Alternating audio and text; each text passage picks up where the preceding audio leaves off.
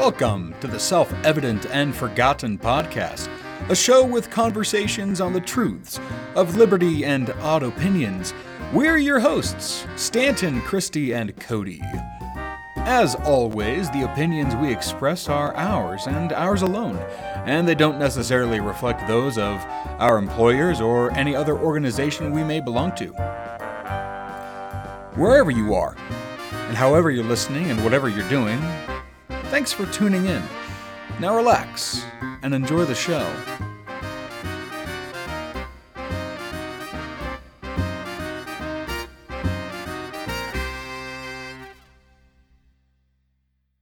Hello, everybody, and welcome to Self-Evident and Forgotten. We are your hosts, Stanton, Christy, and Cody. Liberty lovers alike share common values, a principle of limited government, a belief in the fundamental equal dignity and rights of all people, and an enduring sense that freedom is not only an effective foundation for society, but a moral foundation. However, there are times when we liberty lovers can have serious disagreements with real impact on not only policy, but on the movement for freedom itself. We would like to begin a series of those disagreements here on our podcast with what we will call the Great Debate episodes. And today we begin with the question of immigration. But first, the random question of the episode. Christy and Cody, what are you doing to celebrate the victory of Christy Burton Brown as the new chairwoman of the Colorado Republican Party? Wow, thank you. That random question is clearly for me. I am celebrating by a week of work. I bet you are. You take office like upon being elected at the close of that meeting. So you're elected and bam, you're the chairman. So it is my parents did actually make me an amazing dinner when they were watching my kids. So my husband and I came home and they had like literally my favorite food. Most of my parents are good cooks. So that was fun and nice. That's fantastic. I'm ready to celebrate. Yeah. What's your favorite food? What did they have ready for you? So my dad makes these amazing burritos. He cooks the meat in like a cast iron skillet and then has a green chili sauce. And it's amazing. And then my mom makes eclairs, actually, with like a perfect chocolate. Is it called ganache? I don't know, but it's delicious. Okay. A burrito eclair kind of combo. Mix it all up. Yeah. It's good. I think I'm just going to spend the entire episode referring to Christy as, do you prefer chairwoman, chairperson, chairman? I answer to all, but I'm going with chairwoman. I don't really care, but. So I think we'll just address Christy as Madam Chairwoman for the remainder of. You better not. Well, we are, I know I am most certainly excited that Christy's won. That's going to be a great boon to a party that needs a fresh breath of life in Colorado. So I'm really, really excited. Looking forward to what you do, Christy. Thank you. In terms of what Christy's going to be doing, she's going to be working with all sorts of local leaders, both in the Republican Party, but also in the broader freedom movement. And she's going to be discussing policy platforms, discussing the ideas of what should we do on abortion, what should we do on economics, what should we do, et cetera, et cetera. And one of the issues that she and we all in society have to ask ourselves is, how do we deal with immigration? Because it's not something that just solves itself. There are some things that solve itself, but this is not one of them. And before we kind of dive in, because Cody, Christy, and I, we share we have three pretty different views on this.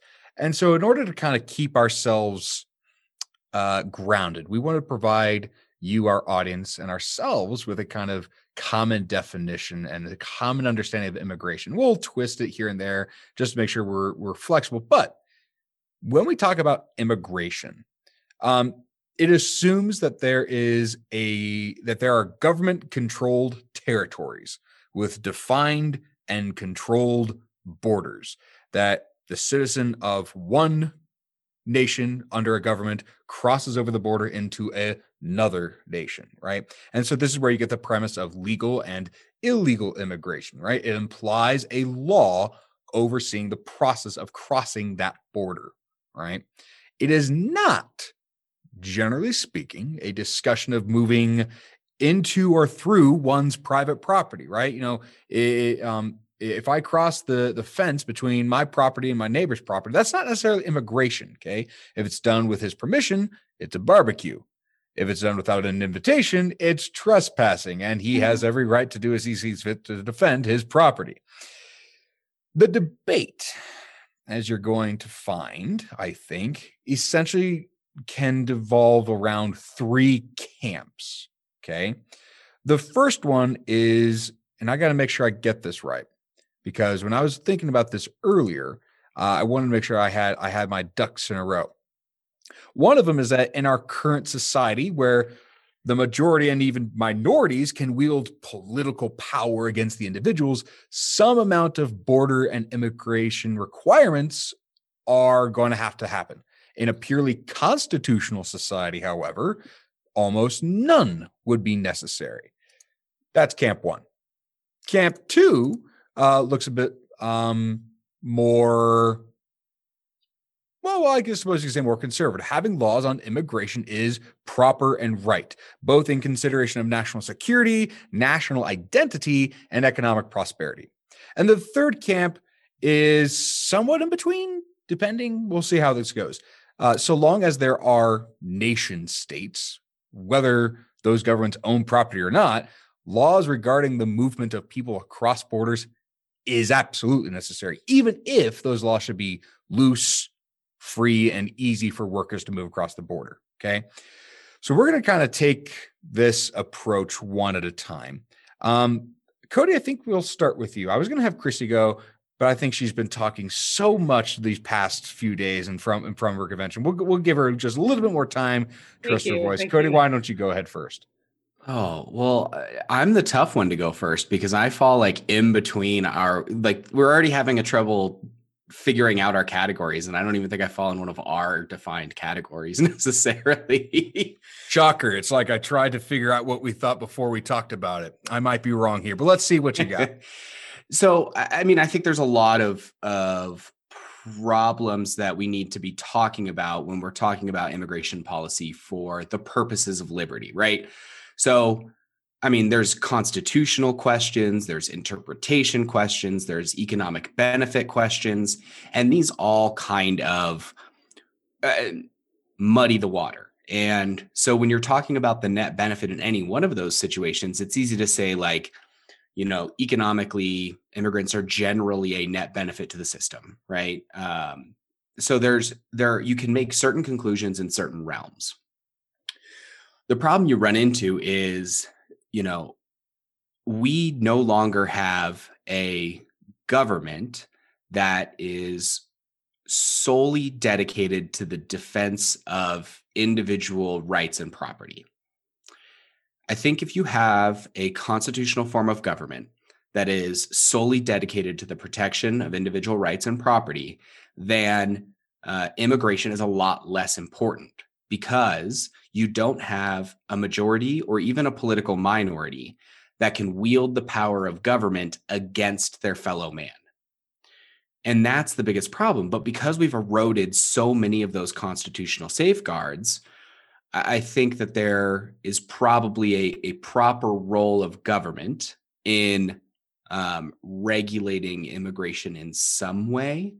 I think that from a liberty perspective, that should be as permissive as possible, in my view, because nothing makes me inherently more special just because I was born in Southern California. In fact, many would argue my birth in Southern California makes me inherently. Yeah. I have had to apologize for being a Californian since I left California. So, nothing changes. I mean, I was born 30 minutes from the Mexican border, and so why should I live in a system that better respects my individual rights and my property rights than somebody that was born an hour south of me, right? That is a human being. They deserve just as much dignity as I deserve. And so I think that we should highlight, when we talk about American exceptionalism, we should highlight that our system is exceptional. and that the Constitution and the constitutional republic that was created for us, that we created, our political ancestors created, is special. And if you look at, I will take it 10 times out of 10 if I had a choice of a government to pick in today's world.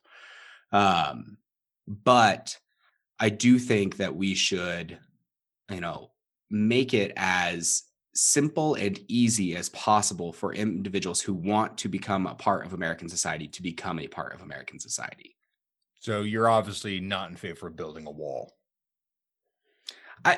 No, I don't know that there's a whole ton of effectiveness towards a wall too, once you get into like pragmatic concerns. If maybe there are, it's something that I haven't looked all too in depth of. I think when Trump was discussing the wall, when the former President Trump was discussing the wall, and when there was so much debate back and forth, I feel like very little of it, like most political debate, was actually based in any sort of fact or helpful policy. I think that the government needs to be limited to its appropriate circumstances. So some of the construction of the wall infringed on private property. Right. Eminent domain concerns. So then they need to be paying out the appropriate amount. And I don't know if that happened. I would be interested to hear the experiences of actual people that live and not like just the random political tidbits, of course, that's quoted from an hour-long interview of people that actually live and work around the border. So I would be interested to hear that. So I don't really have a strong position on the construction of a wall. What do you have a strong concern on when it comes to like concrete policy, whether either what we're doing or what we're not doing? Do you have like a practical passion, so to speak, something that you are definitely concerned about that has a direct influence on this question? Yeah. I mean, I think the U.S. does a bad job of making it possible for people to immigrate, right? The government makes everything so difficult, and there are so many hoops to jump through for anything. I mean, we experience that in our daily lives. I mean, pick something like Washington red tape is horrible. Yeah. So I can only imagine, and I know it's bad with immigration, but I can only imagine how bad it really is when you're dealing with those processes. The vast majority of illegal immigrants in the United States are visa holdovers, right? They're not illegal border crossers. It's people that come here for an education visa or a short-term work visa, and now those visas expire and they just stay. That's the vast majority of illegal immigrants in the United States. So you're primarily concerned about the fact that because people can wield political power, you want to maintain some sort of immigration restrictions.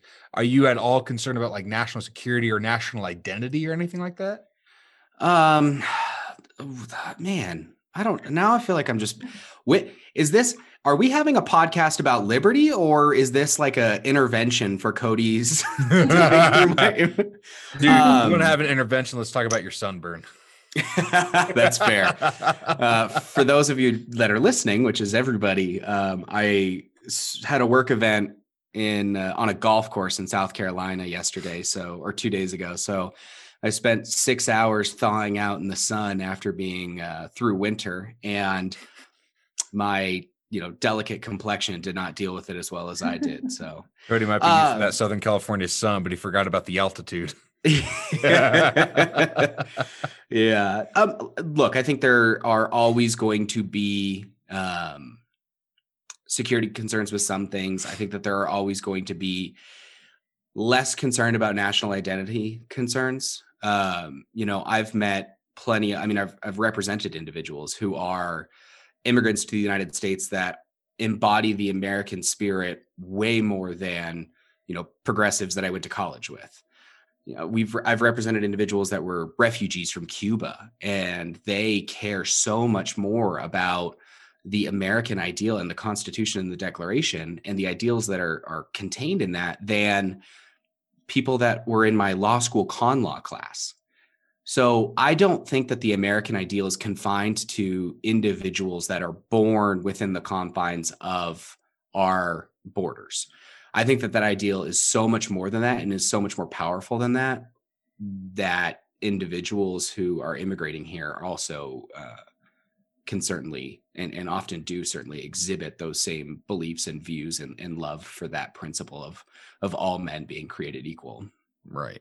There's something that you said. I'm not going to go over it now because I think it's going to be a lot of fun later. Maybe we'll see.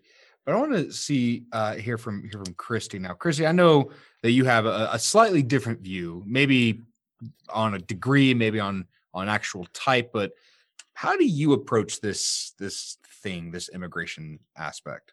Yeah, I mean, it's obviously a very complicated and hotly debated issue, and I have a lot of views on it.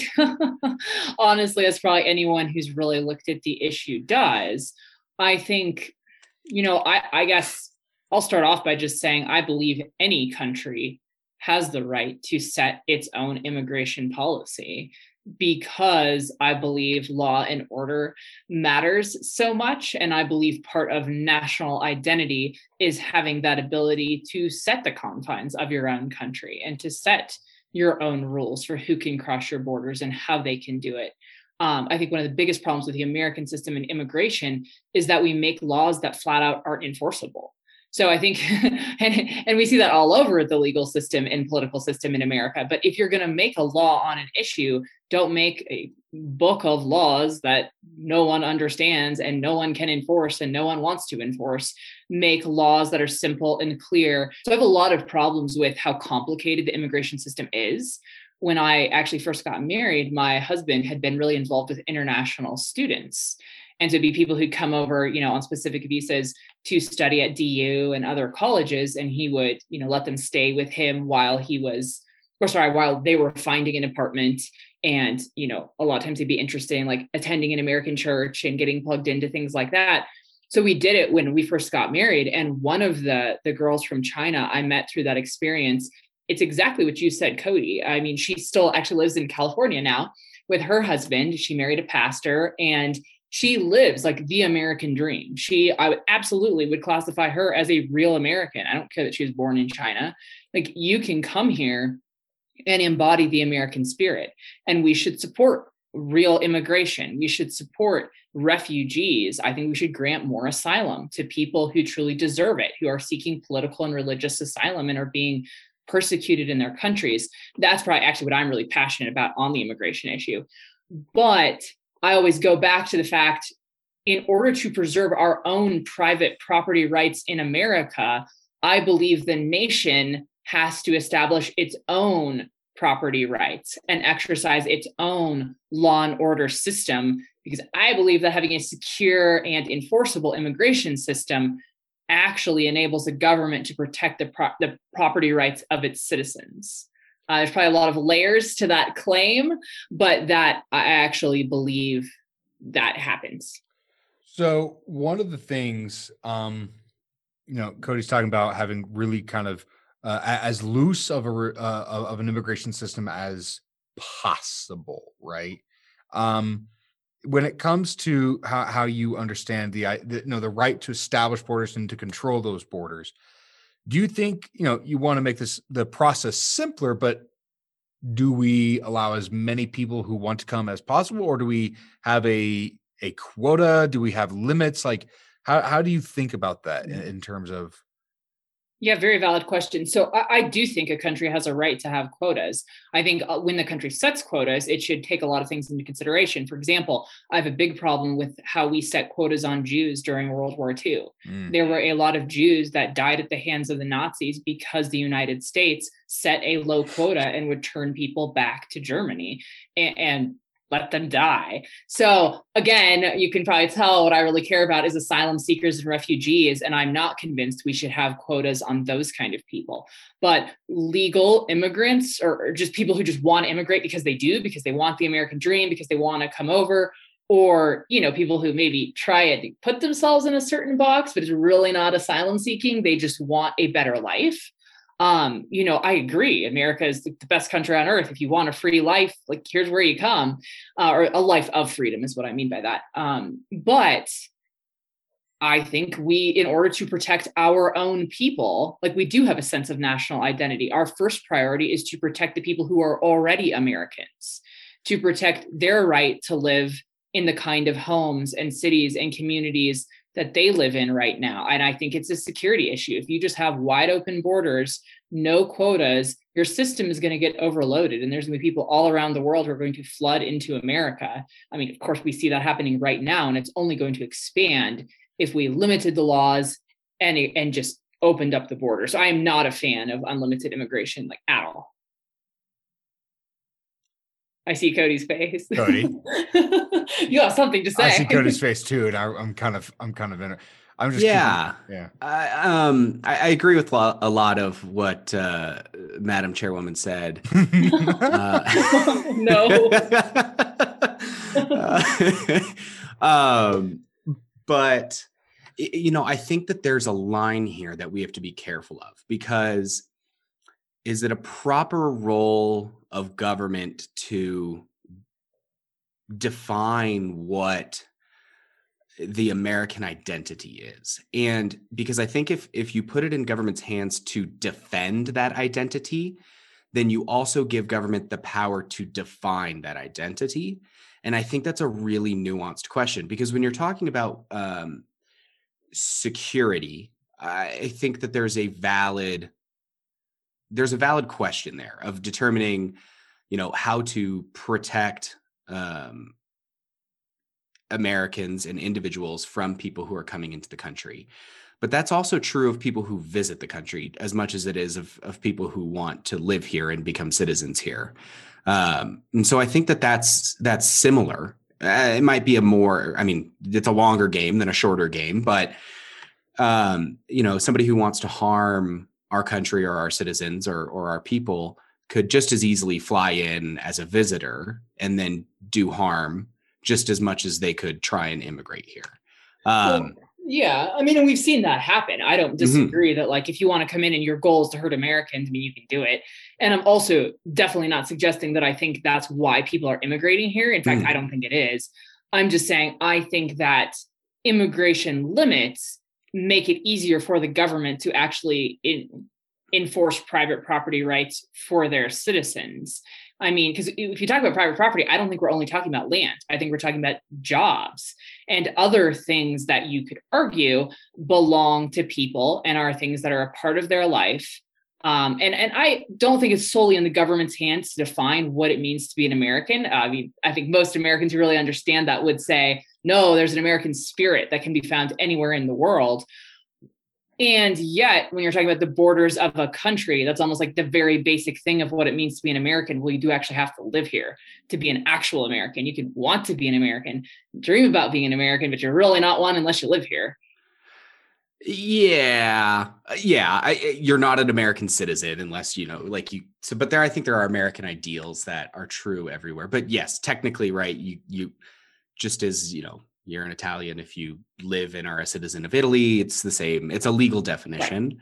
I would push back about jobs, though, because I don't think that you don't have a property right or an individual right to a job. And I would actually argue that immigration can, in some instances, infringe on people's right to contract in the sense of employers, right? Because basically what you're saying is employer X, whether it's small business or big business, you are prohibited from entering a contract with individual Y because they don't have a status that we deem important as the government. And so I think you actually can potentially limit liberty. And this is where those guest worker programs came in.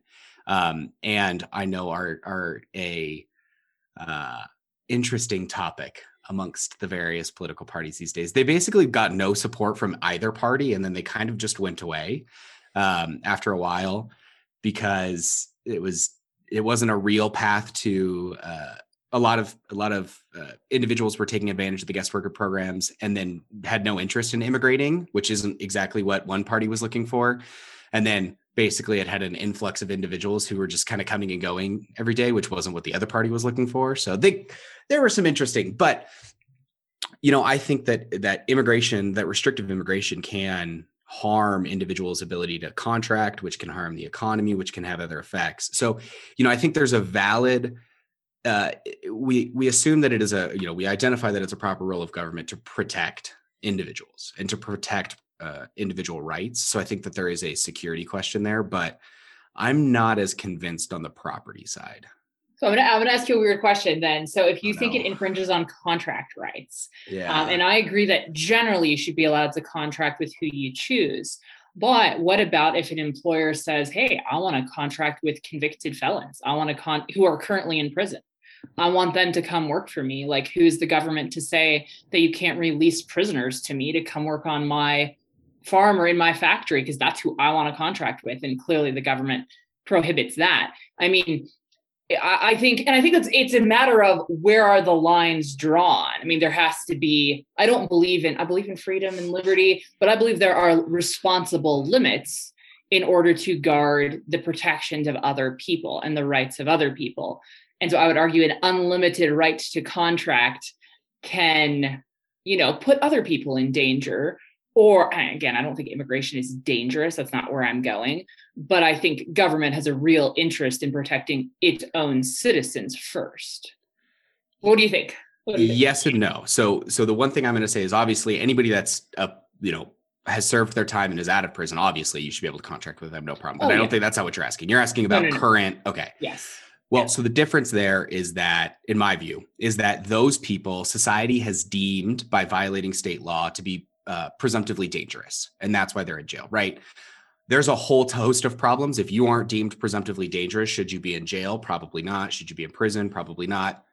I'm not going to get into criminal justice reform. But let's say somebody that committed a violent crime, breaking and entering with the intent to harm, right? Right. And they are in jail. The reason that they are in jail is because they have been deemed by the state to be a danger to society. And so that's a limit based on dangerousness, which is protecting property and individual rights. There's not that definition necessarily on immigrants. And that's where I think that this key question is, where is the line on defining safety? Mm-hmm. And so I think it's probably okay that there is some measure of control over safety, but unlike people who are in prison, you can't say that immigrants are presumptively dangerous. Oh no, and I wouldn't. Yeah. I'm more getting at, do you think there are limits on the right to contract? And perhaps your limit is like dangerousness or relating it to safety. And I more take the position that I think a government that is looking out for the interests of its citizens who have willingly placed themselves under the control of that government has the right to limit certain contracts. And I wouldn't only base it on dangerousness. I would extend it to a few other things. But if you have that limit, like, I understand that limit. I don't know that I haven't thought this fully through clearly. So I don't know that dangerousness is the only limit, but that is the distinction I would draw there. I think that the immigration issue much more closely resembles like the minimum wage issue than it would be analogous to like a contracting with current felons or currently imprisoned individuals. But I think the biggest problem to me with immigration is that most of the time, we're not actually talking about immigration, right? We're talking about all of these ethereal policies and we're talking about culture and spirit, and we're not actually talking about the problems. And I think this is an interesting conversation. I didn't expect this to go to this route necessarily, but Stan, I've had an interesting week, so I'm just going to throw it all out at you. The jumble of thoughts in my head are coming out on you guys. Stanton, you've been quiet for a while. Where do you come out on this? Great question. I was going to take the middle approach, but Cody, I was actually expecting you not to take the middle approach, and I think you have. I'm sorry. No, fine. I think it's great. I apologize for my beliefs, Stanton, that they're not convenient to your approach. No. I'm okay with that. So for the sake of intellectual exploration, I'm going to take the position I thought you were going to take. I think that anyone should move anywhere they want to unrestricted, so long as it doesn't go over private property. Period. Because cross private property, or you cannot cross private property. If it's private property, that is to be defended by the person who owns that private property, unless you're invited. Unless you're invited, right? Come for a barbecue, right? No trespassing. No trespassing. Come for barbecue.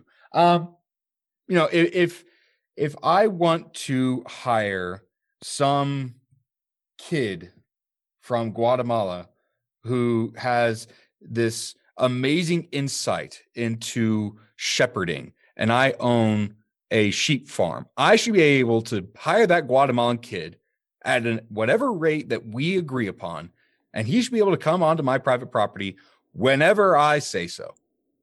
There shouldn't be any restriction to that whatsoever. So I will take you up on that challenge, Christy. I do believe in an unlimited right of contracting. Okay. I will take that because if we take the right of private property, of self-ownership seriously, then to tell someone that you can't come onto this other person's private property by their permission denies both the property of the person who gives the invitation and the property of the body to the person who wants to come onto the property, right? So what if he has to cross public property to get there, though, or public airspace? Or, I mean, does the nation who arguably owns the public property have any right to deny him access to that in order to get to the private property? Cody, would you like to guess what I'm about to say? Yeah, there's no authority of the federal government to own property. Bingo. There's no constitutional authority for the federal government to own property. In fact, I'll go a step further. I don't think there should ever be a thing called public property to begin with. Government property is nonsense. Collective ownership of anything is balooey. Unless there is a voluntary, mutual, consented upon contract that you, me, and Joe own something together, there's no such thing as government property. And if there is, it certainly isn't owned by the federal government who controls the borders. So yeah, I will take this to the extreme. I will make people squirm in their seats. I don't think there's such a thing as public airspace or public roads. I will take Ron Swanson. I think our public parks should be run by Chuck E. Cheese. There you go. There you go. So I love these kind of discussions. So who do you think then, since public property does exist and public roads do exist, since we do not live in an ideal world, what would you do with them under their current construction? Who should control them? Who should have the right to cross them or determine who does? From what I've seen of Chuck E. Cheese, they're not currently in a position to purchase all federal and state land. They are trying to go bankrupt and they can't. They just, the robots just exist. The last Chuck E. Cheese I saw was literally boarded up with $5 pizza spray painted on the plywood over their windows. So it wasn't looking great. No. So if we're going to take this kind of extreme approach to what we have now, here's the general gist. If government owns property, first off, it should be state governments, not the federal government. But one way or the other doesn't really matter for what I'm about to say.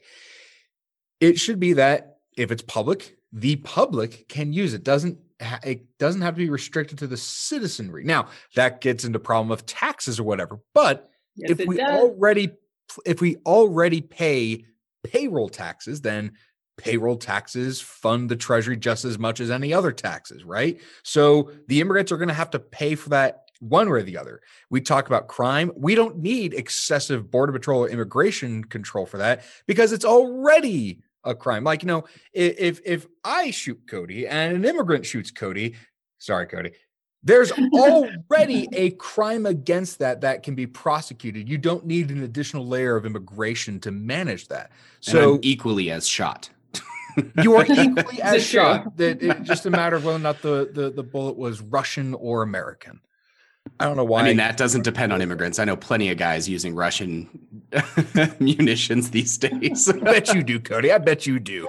Allegedly, sorry. Allegedly, I may or may not know people. The ATF is definitely listening. That sounds like what's that question? Are you armed? Maybe. That's the only right answer, right? So that's what I'm saying, right? If the government is operating these roads, if it's operating this public infrastructure that immigrants have to use to access private property, then they're already paying for it in payroll taxes. And if they commit a crime, it's already prosecutable by regular law. So there really is no need for government intervention one way or the other. That's how I see it. So how does national security play into that then?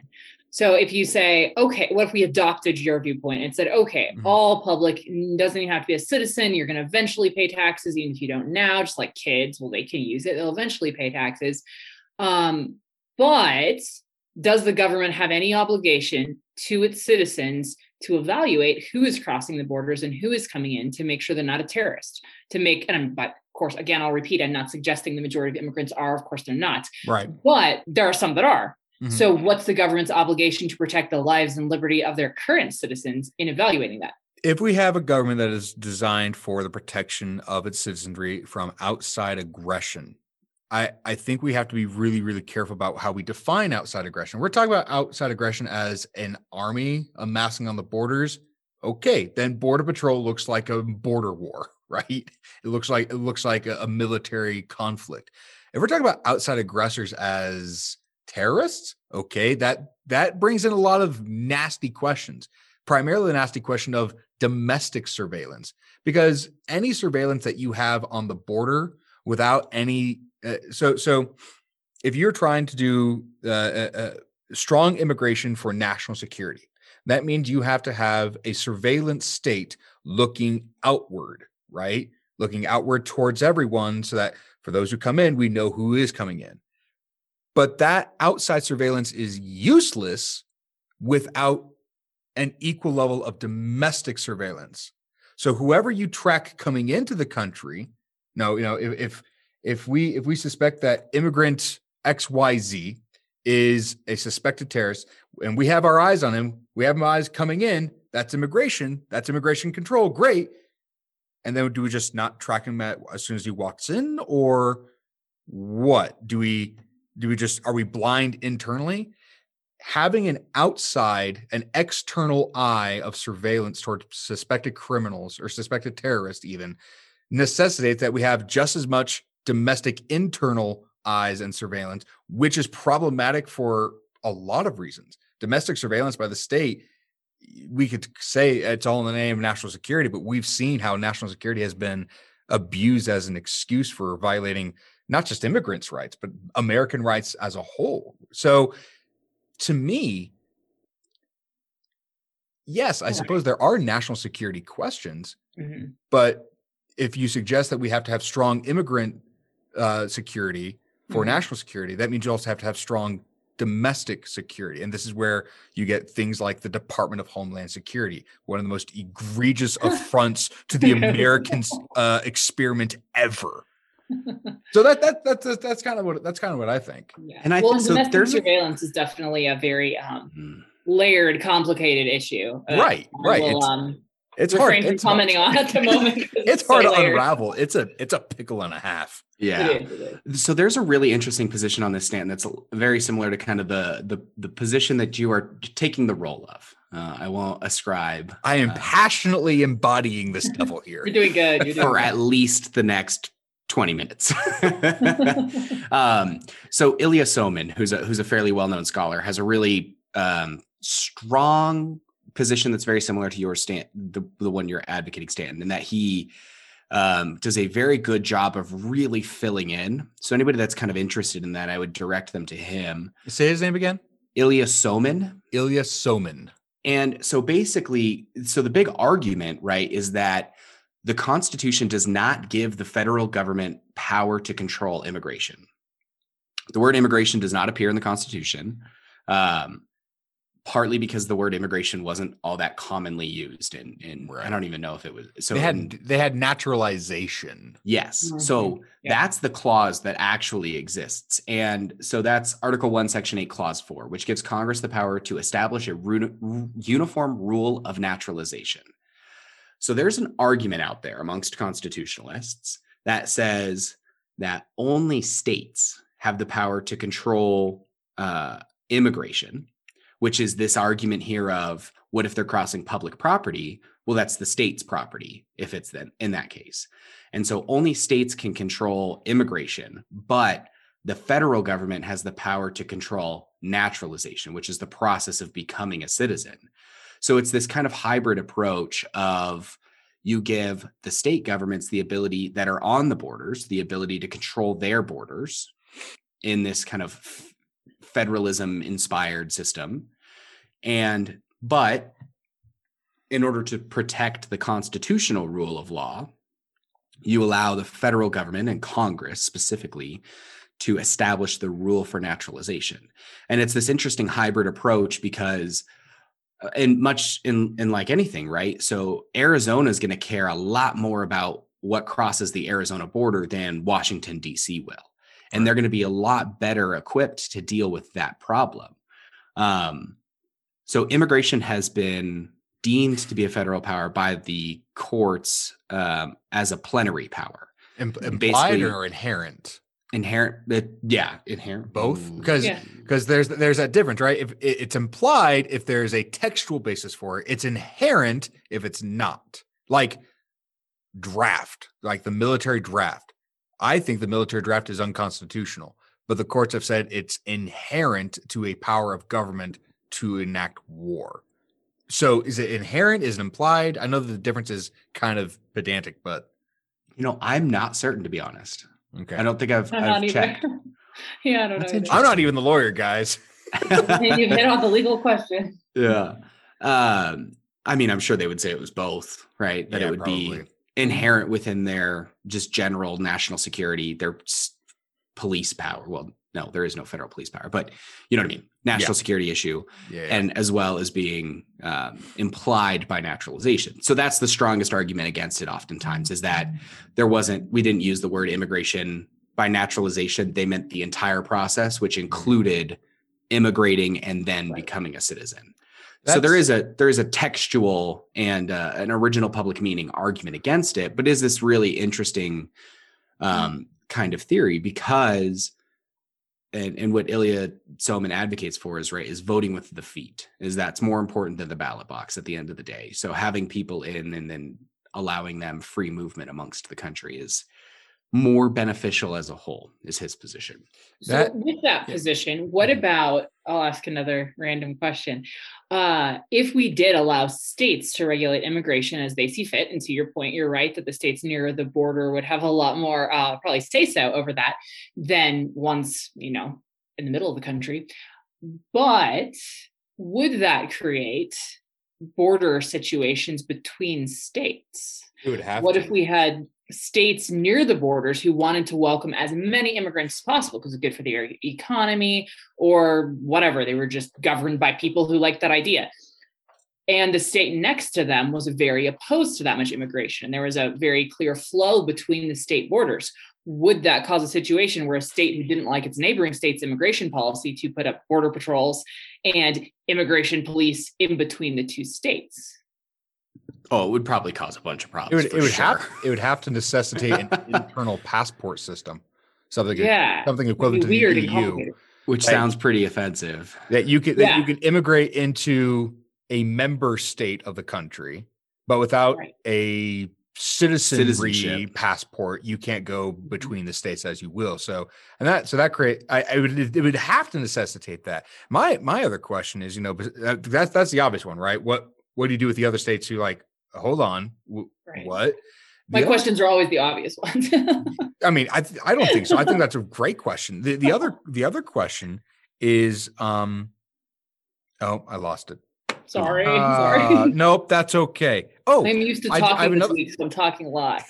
It won. The talking won, right? Thank you. I did have another question on the legal aspect. If the states controlled, and this goes to kind of what Chris was saying, if the states controlled the immigration process of coming in, but the federal government controlled the aspect of who is a citizen, does that, because I'm thinking of the 14th Amendment problems. How would it come up? The idea of equal protection and due process. The idea that, granted, equal protection hasn't been used by the courts in any serious manner for a while under the 14th, but it's still equal protection. It's still, I mean, you still have due process of, wait, this person can travel, but I can't. Because the Constitution applies to more than just citizens. So the 14th in particular, not entirely. Right. But this is my question, right? Yeah. This is I think this is my big problem. And that's why, I'm taking the middle ground. We joke a lot that I'm more of an anarcho-libertarian, but that's oftentimes a joke, right? In the truest sense of the word, I am through and through a constitutionalist. That is, I was having this conversation with a coworker. I could not sit down and name 15 people today that I could get consent for the whole country that I would trust to write a better constitution than we have. Couldn't do it. I could not name a panel of 15 that you would get approval of to redraft the Constitution. Also, in our current state, I still pick our government, our constitutional form of government, over any other one in the world 10 out of 10 times, right? I can't think of another country where I would go, you know what, I would rather have their form of government, right? So I am a constitutional. How about Rome? Oh, well, okay.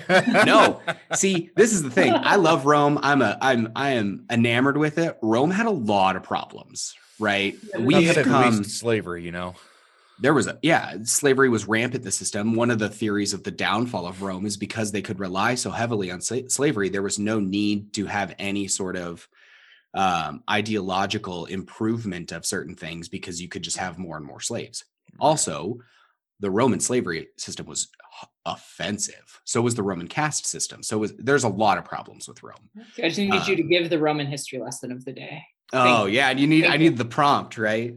Like Rome had a ton of issues. It just shows us exactly what's going to be coming for us. But it's interesting that you say I am a constitutionalist through and through. I've thought about that statement before for myself. Am I a constitutionalist? And the answer I've come to recently over the past probably year and a half, 2 years is I'm a constitutionalist so long as it matches my views on liberty. As soon as it doesn't, so you're not a constitutionalist. No, because the problem with the Constitution is Article 5. Okay. As soon as you amend the Constitution to deny liberty and freedom, bogus. No. You're like a partial constitutionalist. You can call me whatever you want. I revere the Declaration more than the Constitution. Now, granted, that's fair. I will 100% agree with Cody that I would not choose any other document to govern over me except that one. That exists today, right? I probably go back. I was going to say we're going back to the articles now. But as exists today, I would take the Constitution over anything else. But I don't know if I would consider myself a constitutionalist. I am, so long as it can provide me the maximum freedom possible. So this is where I was going with this. Yes, please. I think the big problem, some of what we're debating, right, is like, oh, well, what about like substantive due process? Well, is that a constitutional theory or is that a judicially created doctrine later on? That is a witch's spell made up from a book written by some curmudgeon of a harpy. It's a spell. It's a hex. Right. And so this is the problem. And that's why I probably have a kind of a weird hybrid position where I normally wouldn't on immigration, because in theory, so this is the problem with roads, right? Everybody comes to libertarians like, well, what about the roads? And my answer always is, look, if we're worried about the roads, then I've done my job because we've solved all the other problems. The roads are the last thing to be cared about. Well, immigration isn't that, right? It's not the last thing that we need to figure out. It's a pressing question for us. And as a result, you have to kind of pay the devil a little bit. That is pragmatism. And this is where I get into this really problematic scenario of, in a perfect constitutional form of government, immigration is almost irrelevant because you can't wield the power of government against the individual. And individuals are empowered to defend their own property and to take responsibility of their own property.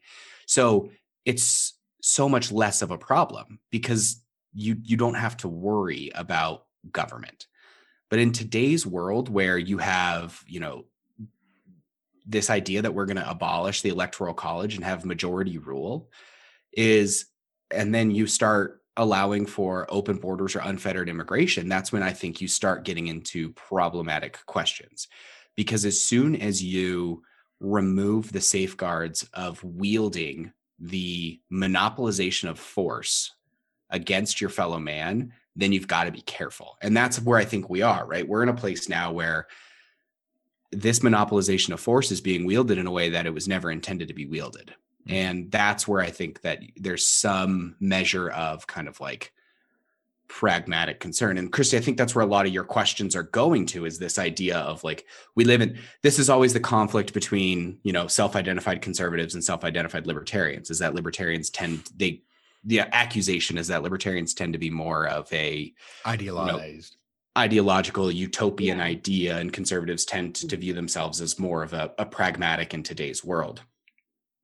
True. But I think that's where a lot of this tension along the spectrum is coming, is could you have, open borders and unfettered immigration with the government that we had in 1791, 1792? It was probably less of a concern. It was less of something that was on their minds, right? They wanted people. They needed the power. The last thing they wanted to do is create a system that would keep people out. And so to me, the only thing that we can do is really begin the process of returning to a constitutional form of government. And as we begin to returning to that process, then I think immigration should follow. I think it's right now it's broken in the way that all government is broken, in that it's just bureaucratic red tape that serves no purpose other than to like fulfill its own agenda. And that's the problem, right? Is people want job security, especially people in government positions. They do. So and that's kind of where I think a lot of the like spectrum tension is going between the three. I think that's a good summary. I think that makes sense. And yeah, I agree. I mean, of course I'm a conservative, so I tend to go more to what issues like are we actually dealing with today? And even if something's ideal, what would be the implications of it? And if it's unworkable and bad for our country, I will probably be against it. But I agree that today the laws are just so messed up. I mean, I was actually looking at immigration on the border today. The whole idea of like kids in cages, which, whatever you want to say about that term, there's a record number of them being held in adult detention facilities right now, with a third of them being held past the legally required deadline at which you are supposed to set these children free. Are they minors in facilities or children in cages? I forget. They are minors in facilities. Are we going with this week? Which, that's where the headlines are reflecting this week. But the point is, like, the laws are unworkable. If that's the situation that's going on, the laws we have are not actually applicable to the situations we're facing. And that is my biggest problem, is I'm fine with America controlling its immigration laws and controlling our borders. But if we have an unworkable system, no wonder everyone's mad at the system, no matter what party you are, no matter what views you subscribe to. Our immigration system is kind of junky, to be nice. Anything, if you don't have a relatively easily accessible legal market for anything, then the natural response is to create an illegal market. Yep. Right. And so when you have this cluster of American immigration laws that are unnavigable, don't make any sense, and have 15-year-long delays, you are creating an incentive for there to be a black market, an illicit market. Yeah, and not allowing the people in who should get in, like refugees and asylum seekers. And in my view, in some cases, we really are sending people back to their deaths. And that is what I have a huge problem with, personally. If I were going to reform the system, that'd be like the first thing I'd work on. You guys remember during class, there was this video on immigration, an older proposal. Pence was a part of it. Do you guys remember that proposal? Like the card? Yeah, vaguely. That's the guest worker program that I was talking about. Is that what that was? Yeah, sometimes it's called the red card program, because it was literally a red card. Yes. So basically it was like you go through a background check, you get a red card, you cross the border, you swipe your red card, you can come in and work into the country, like work in the country freely. You pay the same taxes as you would, but then you're allowed to leave and bring your earnings back to your home country. Right. Yeah, no, I didn't know if that was the program you were talking about. That system, I mean, of all the more or less pragmatic solutions, that seems to be the most sensible. The problem is the Democrats are right in saying that it didn't kind of like open up a path to legal immigration for individuals. It just kind of further perpetuated this problem. which is true, but it also ignores the idea that some people don't want to immigrate. They just want to work just and then want money. go home. Yeah. And why not? I know plenty of people that were in the United States from Mexico that were like, look, I live here because I have to work and feed my family, but like I wish I could go home to Mexico. Yeah, who doesn't love their homeland? Who doesn't want to go back and say, I mean, I'm here because I have to. Yeah. And then so that was the big problem with Democrats. And then with Republicans, it just didn't really ever gain any steam as a viable solution, because they were just predominantly worried about abuse of the system, and still security at the border was still a question. And so it just kind of like died. Yeah, that's unfortunate. Okay. So let's see if we can do a review here. We've kind of done one already. Let's see. So I don't know. I think we have a difficult time because, like you said, are we dealing with reality, or are we dealing with this? What should it be, right? And there's always that tension, that balance. So I suppose I'll ask perhaps a side question that's related to this, but isn't quite. I'm having a hard time putting this into words. I need Chrissy's talking. I need Chrissy's winning tongue right now. There's a limit. So, Chrissy, you're talking about who should and should not get in, right? Now, that doesn't necessarily have to do with how immigration should work on the whole, right? When I say on the whole, I mean, should it be open? Should it be restricted? Let's say we agree that it should be restricted some way, somehow, right? Cody, you and I, we all kind of are there. But you talk about who should and should not get in. Does that worry you on a government gets to define the problem? Because I'm not opposed to allowing refugees and asylum seekers in. I'm just saying, as soon as you say that these people can get in unrestricted, but others can't, you start allowing government to create classes of people. So it doesn't bother me, if I'm being honest, and I'll just put it out there. Okay, I want to hear it. Okay, the reason it doesn't is because I think, again, pragmatically, who else defines it?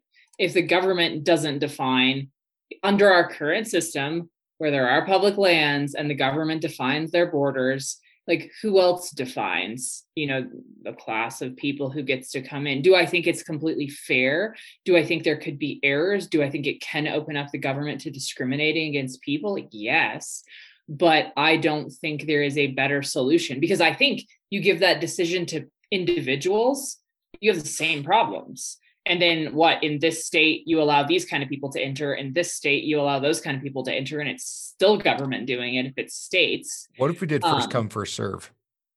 I think a lot of very needy people would get excluded, because some people in some countries don't have the same information. They don't have access. And here I sound like a Democrat, but they don't have access to equality. I care about equality. And legitimately, I mean, Mexico also is by nature closer to the United States of America than refugees in Rwanda, which were created, years ago during their genocide. They don't have the same access. So I'm not a fan of first come, first serve, in all honesty. And of course, I do have a concern with government defining who gets to immigrate, because government is the Leviathan, right? It's the ever-growing beast, and it will invariably define things in ways to increase its own power.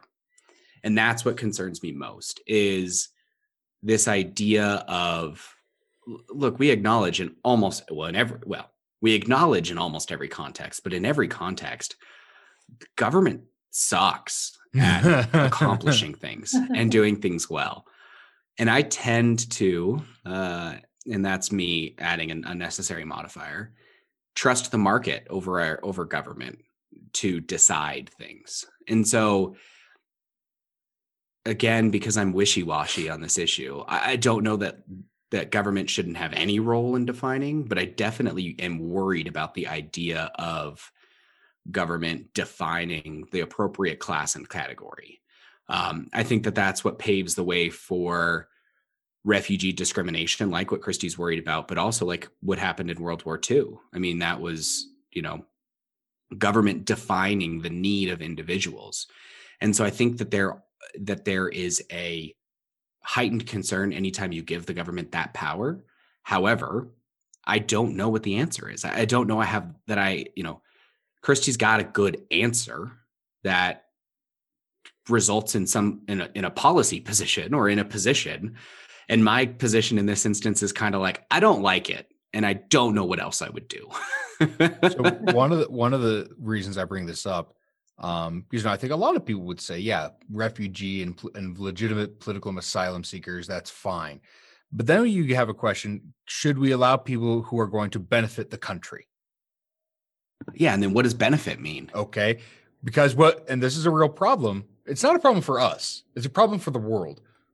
We have a tendency to allow not only immigration, but easy citizenship for particularly intelligent and capable people like doctors, scientists, etc. Now, as a country or even as a government who might hire those people, not a problem. That's really good.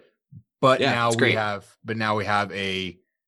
another level of classification in which those who might be seeking economic opportunity who aren't brilliant physicists can't get in. And that's where I get in this problem of like, that's why I'm tending towards as the least kind of restrictive as possible, because both of those people should be able to get in. I don't subscribe to this idea that a foreign country has any more claim over an individual because they're intelligent than the U.S. If somebody's an astrophysicist and they want to come to the United States, great, we'll take them. I'm not saying we reject that. I'm just saying our immigration deliberately favors that. Right. Yeah, and a lot of other countries complain about this, right? Because then we're taking them. Exactly. There's a theory out there that the United States, by taking all of these intelligent individuals, is preventing other countries from raising themselves out of poverty and out of third world status. I don't care. It's not exceptionalism, basically. But that government has no claim over that individual. You don't own your people. So that idea can pound sand. But Right. I don't necessarily think that you should prioritize an astrophysicist over somebody that is coming to America to work and have a better life and to contribute and to be a law-abiding individual. I think that that's great. So that's why I'm kind of on this wishy-washy position of, I don't like the definitions. I don't like the quotas. I don't like the status quo. I like the idea of making the system as accessible as possible. But I might be with Christy on some level of like figuring out the security question. But I don't know, man. This is a tough one.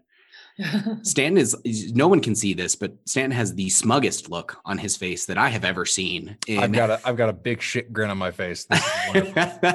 Introducing this topic. Explicit word. We'll have to put some sort of warning.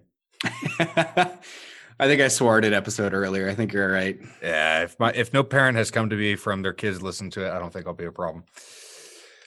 Okay, I think at this point we're either going to go around in circles or we're just going to be crushing our heads trying to figure out how to define this problem from a principled perspective versus a just sheer utilitarian pragmatic perspective, which just feels dirty, feels ugly. So we never promised the people answers. The only thing we promised was discussions on liberty and truth. Now you sound like me with my students. And very strong positions on the best and worst days of the week. That's all we can offer people. And by the way, I got to put it out there. That Tuesday is the worst day of the week. That was not my original theory. That is my wife Anastasia's. She developed that. I got myself raked over the coals for not giving due credit. So there's due credit, honey. Is that her IP? Her intellectual property? Yes, intellectual property. For those of you who aren't aware, that will be our next topic. But before we end today and say our goodbyes, Christy Coda, do you have any shout outs? Yeah. So actually the event I just got back from was a Freedom Hunters event. And so Anthony Pace is the individual that runs that organization, is the one that had us out. We sponsored the event.